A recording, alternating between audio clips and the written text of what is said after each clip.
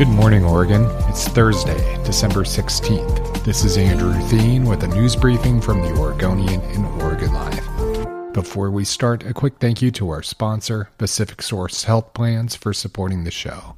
A record number of people experiencing homelessness died in Multnomah County in 2020. At least 126 people died, a 10% increase from the previous year. That's according to the latest Domicile Unknown report produced by county health officials, the Medical Examiner's Office, and Street Roots, the newspaper and homeless advocacy organization. 0 of the 126 deaths were due to COVID-19, though some deaths may have been omitted since people who were hospitalized for at least 24 hours, even if they were homeless, are not included in the report. 8 deaths were ruled homicides, and methamphetamines contributed to nearly half of all fatalities. 62% of all deaths were tied to drug or alcohol, the highest rate since 2012. Many people who died were found to have more than one potentially deadly substance in their bodies. Half of all people who died were found outdoors in a public area, like a campsite or a tent.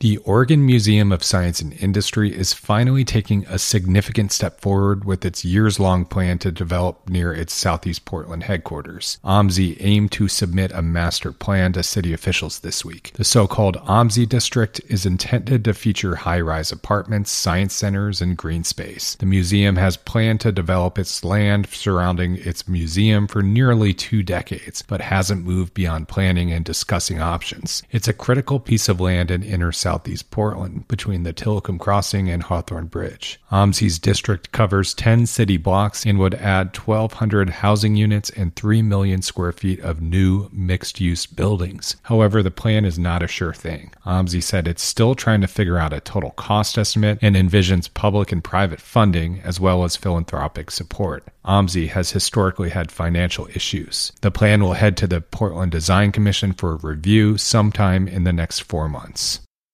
Portland Commissioner Joanne Hardesty defended her financial stewardship of public resources this week in the wake of revelations that she was sued over credit card debt. According to court records, Bank of America filed lawsuits in Multnomah County claiming Hardesty owes more than $16,000 to the bank over defaulted credit cards. That comes months after a different creditor sued Hardesty over $4,400 in unpaid debt. That case has been resolved. Hardesty said she understands her credit card debt may cause concern, but she asked to be judged on her 3 years as an elected official. The commissioner is running for re-election. She conceded she has struggled to keep up with personal finances despite her $125,000 a year salary, saying she poured, quote, her heart and soul into the job. Hardesty said she accrued the debt in 2017 and 2018 when running for public office because she declined to take on additional work as a consultant. The commissioner filed a $5 million lawsuit against the police union this week related to a 2021 erroneous report that implicated Hardesty as a suspect in a hit and run. Oregonians hoping to attend the Wimbledon Championships next summer will have a nonstop flight at their disposal. British Airways announced it's adding a nonstop flight from Portland to London's Heathrow Airport starting in June. The flight will operate 5 days a week. It's offered through a partnership between British Airways and a handful of other airlines. The new Portland to London connection will be the latest in a handful of nonstop international flights from Portland. The airport most recently added a direct flight to Seoul in April. It also offers direct flights to Frankfurt, Germany, Iceland, and flights to several cities in Canada and Mexico. Cheerio. Thanks for listening. You can support our local journalism by subscribing to Oregon Live. Go to OregonLive.com/pod support.